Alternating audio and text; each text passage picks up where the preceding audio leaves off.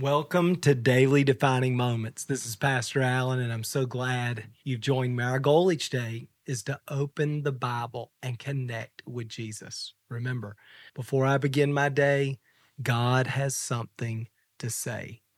Well, we're reading through the New Testament portion of the one-year Bible, and today is April 22nd, and our reading comes from Luke chapter 21. Jesus and the disciples are walking through town. The disciples see the temple and some of the buildings there in Jerusalem. They're amazed. They're talking to Jesus about it. And Jesus begins to talk to them about end times. I want you to listen to what he says. This is chapter 21, beginning in verse 6. He says, "The time is coming when all these things," talking about these buildings that they're commenting on, "will be completely demolished. Not one stone will be left on top of another." "Teacher," they asked, "when will this happen? What sign will show us that these things are about to take place?" He replied, "Don't let anyone mislead you. For many will come in my name claiming, 'I am the Messiah,' and saying, 'The time has come.' But don't believe them. And when you hear of wars and insurrections, don't panic. Yes, these things must take place, but the end won't follow immediately." Then he added, "Nation will go to war against nation, and kingdom against kingdom. There will be great earthquakes, and there will be famines and plagues in many lands. There will be terrifying things and great miraculous signs from heaven. But before all this occurs, there will be a time of great persecution. You'll be dragged into synagogues and prisons. You will stand trial before kings and governors because you are my followers. But this will be your opportunity to tell them about me. So don't worry in advance about how to answer the charges against you. For I will give you the right words and such wisdom that none of your opponents will be able to reply or refute you. Even those closest to you, your parents, brothers, relatives, and friends will betray you. They will even kill some of you. And everyone will hate you because you are my followers. But not a hair on your head will perish. By standing firm, you will win your souls. And when you see Jerusalem surrounded by armies, then you will know that the time of its destruction has arrived. Then those in Judea must flee to the hills. Those in Jerusalem must get out. Those in the country should not return to the city. For those will be days of God's vengeance, and the prophetic words of the scripture will be fulfilled. How terrible it will be for pregnant women and for nursing mothers in those days. For there will be disaster in the land and great anger against this people. They will be killed by the sword or sent away as captives to all the nations of the world. And Jerusalem will be trampled down by the Gentiles until the period of the Gentiles comes to the end. And there will be strange signs in the sun, moon, and stars. And here on earth, the nations will be in turmoil, perplexed by the roaring seas and strange tides. People will be terrified at what they see coming upon the earth. For the powers in the heavens will be shaken. Then everyone will see the Son of Man coming on a cloud with power and great glory. So when all these things begin to happen, stand and look up, for your salvation is near." Boy, Jesus says so much in this passage about end times. And one of the things that people are asking about right now, as much as ever in my lifetime, is when they look at what's happening in the world, what does all this mean? How does it relate to the end times? Is this the end? Is Jesus coming soon? Should we expect him at any moment? Well, that's a great question. And let me highlight just a couple of things that Jesus touches on. First of all, he says that there will be messiahs who come in his name, claiming to be the Christ. And the truth is, when you look throughout history, this has already happened many, many times. There have been dozens of men who've showed up and claimed to be the Messiah in our own nation. A famous example of this would be David Koresh, right, years ago, who claimed to be the Messiah and claimed he would die and be resurrected. Of course, he died but was not resurrected. So this has happened in history before and continues to happen. Then he talks about wars. He says kingdom will rise up against kingdom, nation against nation. Of course, we've already had a World War or two, right? And you think, well, that's happened many times before. But one of the things that's different now is with the media and social media, we're all much more aware that the conflict has happened. And because we're a part of a global world economic commerce, we're all connected, it's going to force everybody next time to pick sides. And so I think he's describing a dynamic there that wasn't true until the last 10 years or so. I think that's interesting.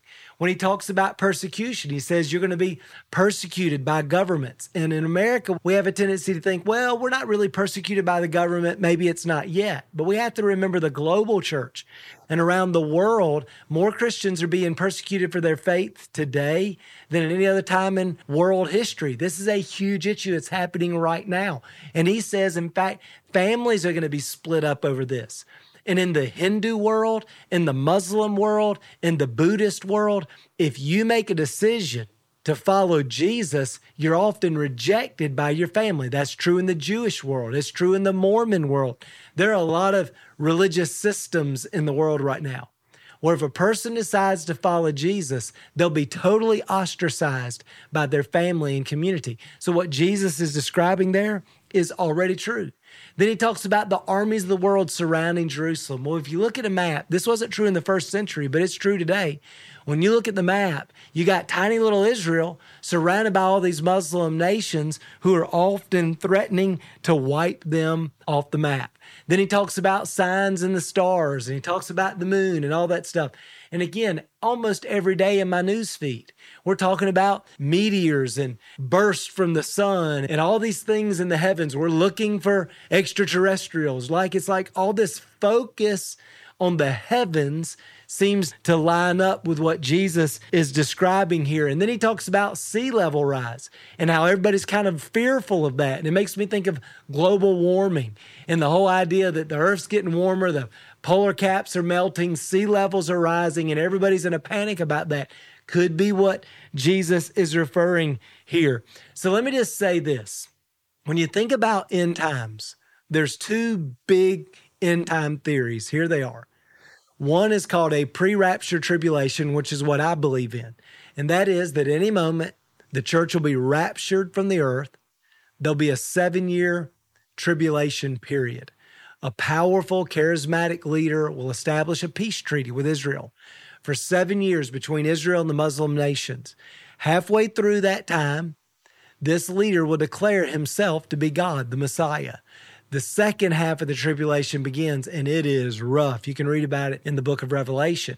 Then at the end of the 7 years, Jesus returns. This is the second coming. So you have the rapture, but then you have the second coming of Jesus. And when Jesus returns, he establishes millennial reign. He rules as king on the earth for 1,000 years. At the end of the 1,000 years, there's this final battle where Jesus defeats all of his enemies. Then the earth is destroyed by fire. There's a new heaven and a new earth. Jesus rules on the new heaven and new earth. We're there as his children, and we live there with him in paradise forever and ever and ever.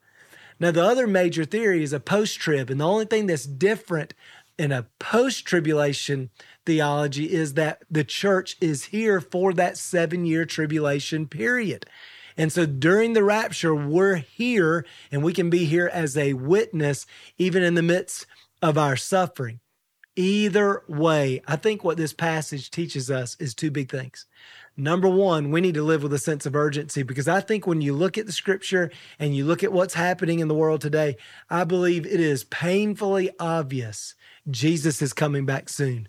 Well, so with a sense of urgency, let's be looking who in our family, our friends, our coworkers, who is God calling us to tell them about Jesus? And let's have a sense of urgency and boldness about that.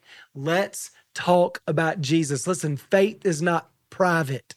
Let's talk about Jesus. The second thing I think is so important is let's stay close to Jesus.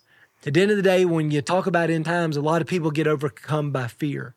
At the end of the day, we don't need to fear. In fact, the number one command in the Bible is fear not. So let's not be afraid of what's going to happen next. Let's stay close to Jesus and trust that he will give us what we need to survive or to navigate whatever it is we have to go through. In fact, he says so in this passage, right? He says, not a hair on your head will perish. Stand firm, and you'll win your soul. So let's stand firm.